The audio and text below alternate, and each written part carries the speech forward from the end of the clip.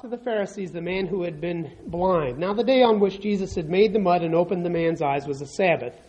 Therefore the Pharisees also asked him how he had received his sight. He put mud on my eyes, the man replied, and I washed, and now I see. Some of the Pharisees said, this man is not from God, for he does not keep the Sabbath. But others asked, how can a sinner do such miraculous signs? So they were divided. Finally they turned again to the blind man. What have you to say about him? It was your eyes he opened. The man replied, he is a prophet. The Jews still did not believe that he had been blind and had received his sight until they sent for the man's parents. Is this your son, they asked? Is this the one you say was born blind? How is it that now he can see? We know he's our son, the parents answered, and we know he was born blind, but how he can see now or who opened his eyes, we don't know. Ask him. He is of age. He will speak for himself. His parents said this because they were afraid of the Jews. For already the Jews had decided that anyone who acknowledged that Jesus was the Christ would be put out of the synagogue. That was why his parents said, he is of age, ask him. The second time they summoned the man who had been blind. Give glory to God, they said. We know this man is a sinner. He replied, whether he is a sinner or not, I don't know. One thing I do know, I was blind, but now I see. Then they asked him, what did he do to you? How did he open your eyes? He answered, I have told you already, and you did not listen. Why do you want to hear it again? Do you want to become his disciples too? Then they hurled insults at him and said, you are this fellow's disciple. We are disciples of Moses. We know that God spoke to Moses, but as for this fellow, we don't even know where he comes from. The man answered, now that is remarkable. You don't know where he comes from, yet he opened my eyes. We know that God does not listen to sinners. He listens to the godly man who does his will. Nobody has ever heard of opening the eyes of a man born blind. If this man were not from God, he could do nothing. To this they replied, you were steeped in sin at birth. How dare you lecture us? And they threw him out. Jesus heard that they had thrown him out. And when he found him, he said, do you believe in the Son of Man? Who is he, sir? The man asked, tell me, so that I may believe in him. Jesus said, you have now seen him. In fact, he is the one speaking to you. Then the man said, Lord, I believe. Then he worshipped him. Jesus said, for judgment I have come into this world, so that the blind will see, and those who see will become blind. Some Pharisees who were with him heard him say this and asked, what? Are we blind too? Jesus said, if you were blind, you would not be guilty of sin. But now that you claim you can see, your guilt remains. Let's pray. Dear Father, we have before us a glorious account of your compassion and mercy demonstrated in the life of this man. And through this man, the compelling message of the truth concerning Jesus Christ presented to the world at large, and particularly to the religious leaders who were examining him and all who were bystanders.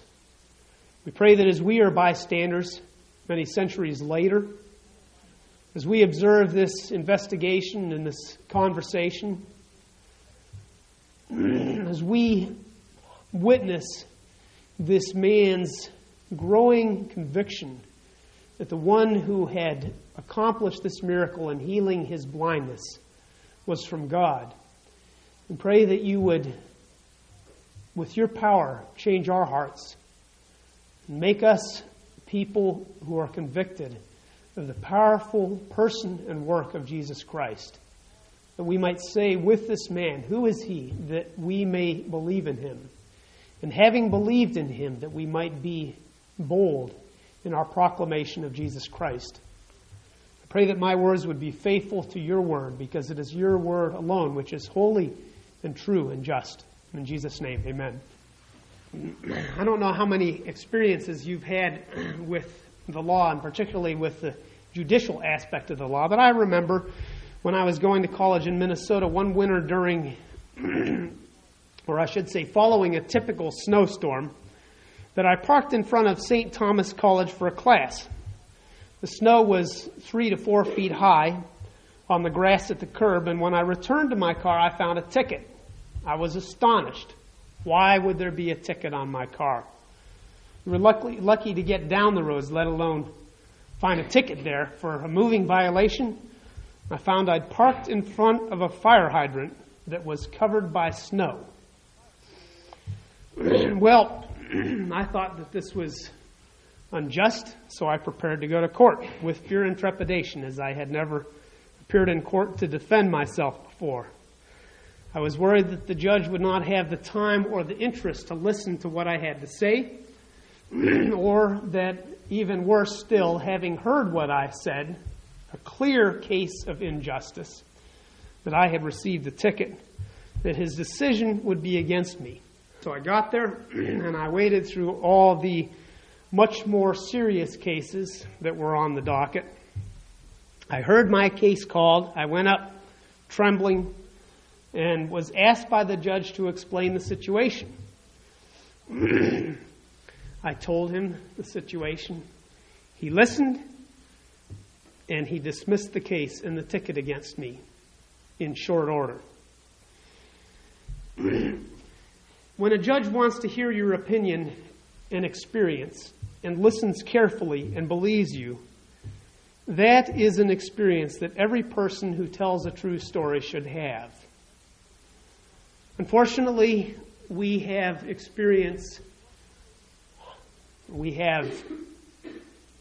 ear witness or eyewitness accounts that tell us all too often that is not the case. The judges do not have time or inclination to listen. We feel that all too often the judges decide arbitrarily and unfairly and unjustly. That is the problem with the situation that we have in our account. The story that is heard by the Pharisees when the man healed of blindness is telling them of his miraculous healing. This shouldn't be a trial situation, but it is. And though on this day this man has experienced an amazing gift of healing given him by Christ, changing his life from the day of his birth up until the present, nothing like it, he is treated with mistrust and suspicion, given the third degree by the religious leaders who were very unworthy. We see them going through the process of reacting and relating to this wonderful work of Jesus Christ, coming to the exact opposite conclusion regarding his work that this healed man comes to. And so we are examining the whole process of what is going on in this chapter. Last week we saw that all those who observed this miracle began with doubt. And then they proceeded to investigation, examination, the details of the case. Is what appears to be the case the real truth concerning the matter? And that's why we see, as I read today, that they brought in the man's parents to find out if this truly was a man born blind, the real person. So we proceed from doubt to examination or investigation to decision.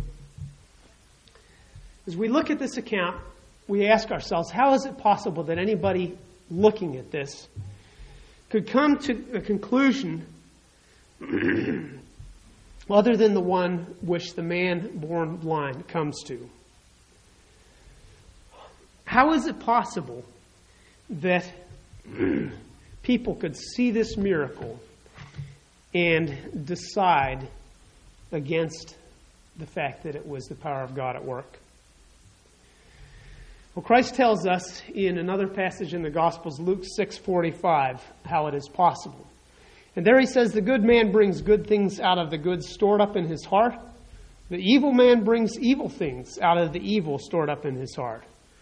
For out of the overflow of his heart, his mouth speaks.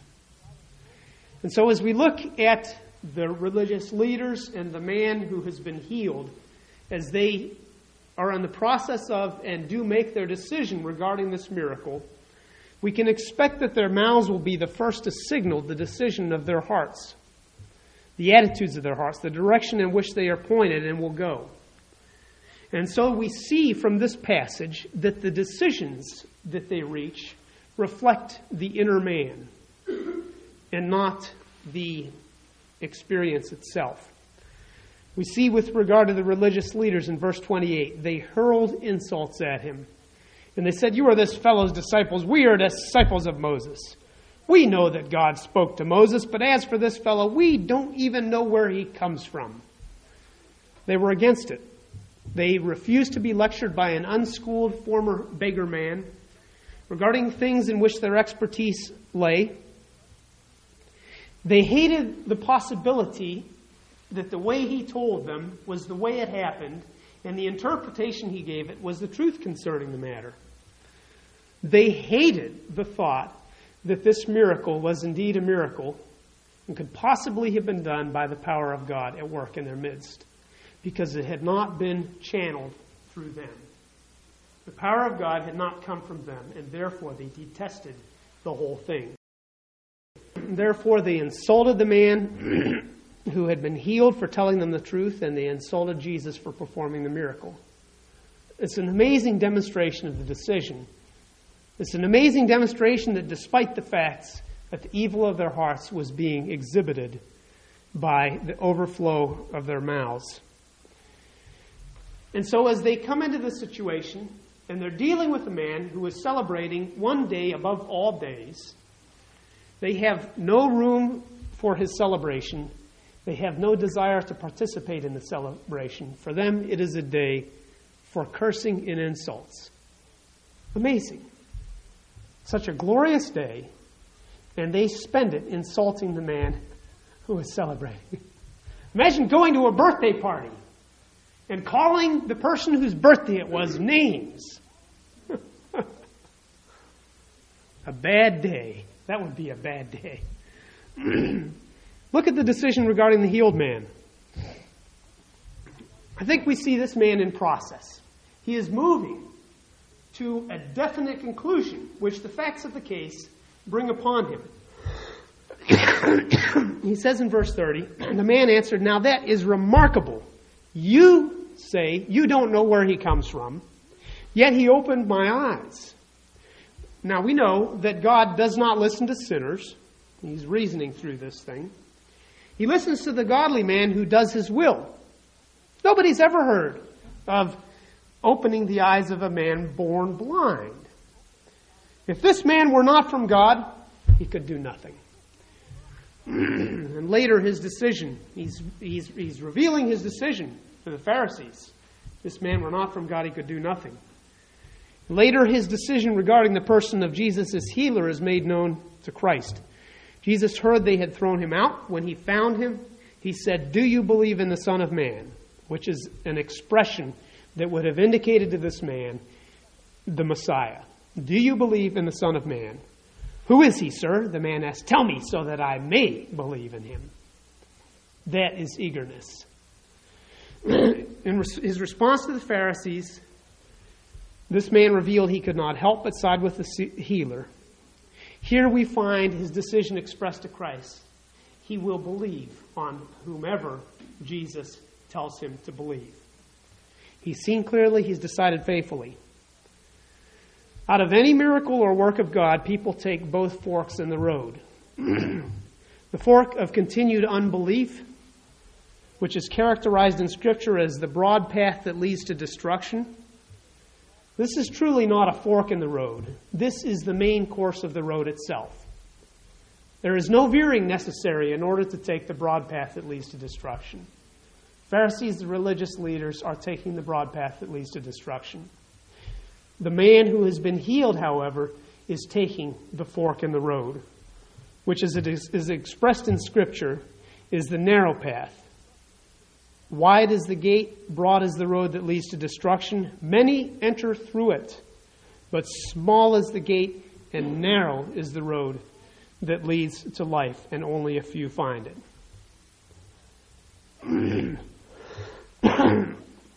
Now, I think it's important for us to note, before I go on to the action that arises out of the decisions, that it's no accident that the man who has been healed is the one whose life is changed, whose decision is made, who sides with his healer, Jesus Christ.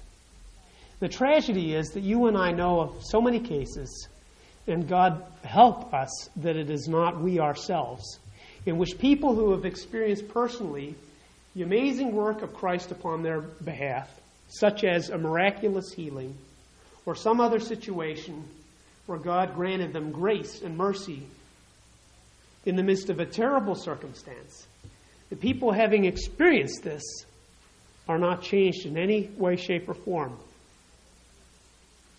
For a moment they may say, God, I wouldn't be here without God's work.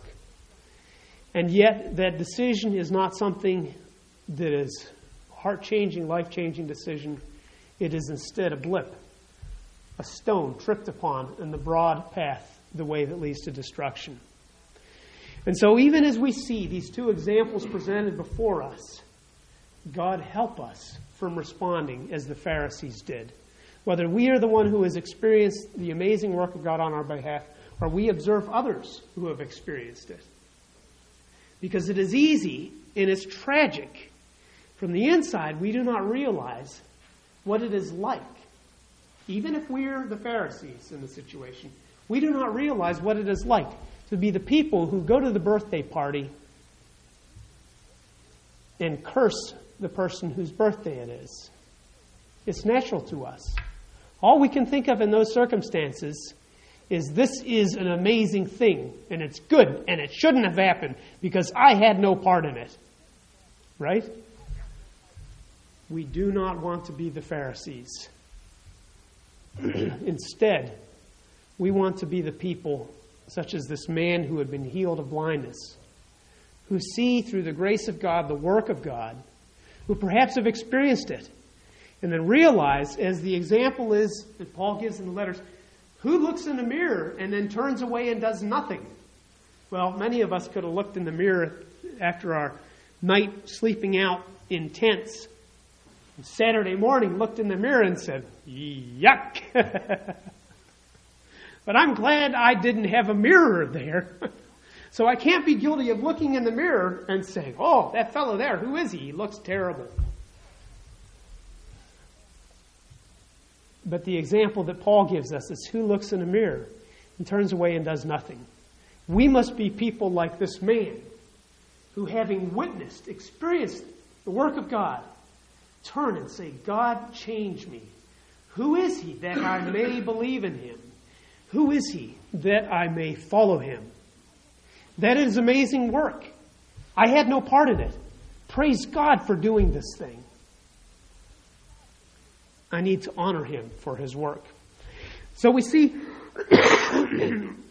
that as out of the heart the mouth speaks, so it is that out of the decision action springs. Religious leaders had hardened hearts. They said to this man, you were steeped in sin at birth. How dare you lecture us? So they threw him out. Their action was to curse him. Their action was to excommunicate him. They threw him out of the synagogue. That's what they did in reality. So that he was not welcome in the worshiping community. This would make him an outcast in Jewish society as a whole. Now we understand that from chapter 9, verse 22, his parents said this because they were afraid of the Jews. For already the Jews had decided that anyone who acknowledged that Jesus was the Christ would be put out of the synagogue. Their minds were made up already. Regardless of the powerful evidence that confronted them in his argument on behalf of Jesus, it didn't matter. It was done. It was completed. If anybody said Jesus is the Messiah, it doesn't matter what miracle has occurred. They're gone. We can't have them among us. So these leaders were out of step with the people. The reputation was not one of compassion. They were judges who were not concerned in any way with the truth of the justice of the matter. Instead, they acted as they saw fit and not as any external circumstances guided or directed them. This is a terrible thing for leaders to do. Instead, godly leadership should require that people are free to come to their leaders, to answer whatever questions might be asked of them without being cowed into silence. People should be confident of the compassion of their leaders for them and their families, so that on a day of great celebration like this, they should be able to come to the leaders and know the leaders will say, magnificent, wonderful, and mean it. The people should be able to rely upon the leaders to acknowledge when they have been wrong. The people should be able to rely upon the leaders to make decisions and evaluate situations and circumstances by the circumstances themselves rather than by the personal attitudes of hatred or jealousy. Not only did these Pharisees, these religious leaders, curse this man and create a climate which prevented his parents from answering their questions because the people already knew that they were unjust, but they also denied their sinfulness. Jesus said in verse 39, "For judgment I have come into this world, so the blind will see, those who see will become blind." Some Pharisees who were with him heard him say this and asked, "What? Are we blind too?" Jesus said, "If you were blind, you would not be guilty of sin. But now that you claim you can see, your guilt remains." So their further action is a denial of their sinfulness. This, of course, puts them at odds with the entirety of Scripture. What they claim to believe in, they know they're sinners. And yet they deny their sinfulness. And Christ points it out. Now that you claim you can see, your guilt remains. How did the healed man act? I'd like you to notice 3 points with regard to the healed man's action in this situation. And take them to heart because they should be things that are represented in our lives arising out of a decision to trust in Christ. He confessed with his mouth. Romans 10:10 says, "For it is with your heart that you believe and are justified. It is with your mouth that you confess and are saved." This man did this boldly, speaking out for what he knew concerning the person of his healer, Jesus, even before he came to know that this person was the Christ. He did it in such a way that he made the Pharisees detest him. He said, "Obviously, this man is from God. We know God doesn't listen to sinful men and answer their prayers. And who has ever done a miracle like this before?" And so he was proclaiming the work of God, and he was drawing people's eyes to the logical conclusions concerning this thing. Think about this with regard to ourselves. Do we confess our experiences? Do we point to the power of Christ, which has brought us to the point at which we are now? Or are we silent concerning him? He confessed. He spoke boldly. This is what we must do. In confessing with his mouth, he then suffered for Christ. We see an example of this as reports return to us from all around the world. Bob and Debbie Clark were talking about some of the grad students that they have worked with, who have trusted in Christ and are going back, for instance, one of them, I think, to Japan, one of them, I think, to Malaysia, other Far Eastern places like that, where faith in Christ is completely at odds with the religious systems of their parents. And so they know that when they go back, that they are entering an extremely dangerous situation. This man knew, his parents knew, speak out saying this regarding the person of Jesus, and trouble is ahead. Now, we say, okay, this man didn't know it. He would just, But if you look at the things he said, getting harder and harsher in his comments to the Pharisees, he knew that he was asking for trouble in this situation. And so as we live what so often are comfortable lives as Christians in this country, we must consider that Christ calls us to boldly proclaim him, even in such a way that we willingly risk suffering for him. And we see that Jesus came to this man after the Pharisees threw him out. And so he was granted further grace and blessing as a result of what? His suffering for Christ, right? Consider that when we desire to take a comfortable course. And finally, in verse 37, Jesus said, "You have now seen him. In fact, he is the one speaking with you." Then the man said, "Lord, I believe," and he worshipped him. The third thing that this man did concerning Christ, he confessed Christ boldly, speaking of him. He suffered for Christ. And finally, You cannot avoid any of these things if you trust in Christ. He worshipped him. Who do you worship? As Steve was talking in Sunday school this morning, you're not going to worship a block of wood. You don't worship dogs or the horse down the road. You don't worship the sun. It's magnificent. The stars are magnificent. But the only individual person, thing, or whatever concept that we are permitted to worship according to Scripture is God and God alone. And this man knew that. And therefore, in worshiping Christ, he was saying, "You are God. I praise you, I honor you." And it was part and parcel with his miracle, but it was because he had come face to face with the Lord God. Remember that. This is a service of worship. We are called to offer as our service worship to the Lord. It's something that we must do with all of our hearts, and it's something we must do as a result of all the conviction that has been brought about in our hearts and our lives, all the work that has gone into God bringing us to him so that he is honored and he is praised. And people see that what we give to him, we will give to no other. Worship. Nothing can take second place to him. Let us pray. Dear Father, we ask that we would seek your pleasure in our worship, not our own. That we would boldly proclaim the person of Jesus Christ and your power, the way you have revealed yourself in Scripture, the truth concerning you, the way in which you have touched our lives and changed them, and touched the lives of those around us. Pray that you would make us willing to suffer because we have experienced such great compassion and mercy at your hands. We pray again that our worship would be pleasing in your sight. In Jesus' name, amen.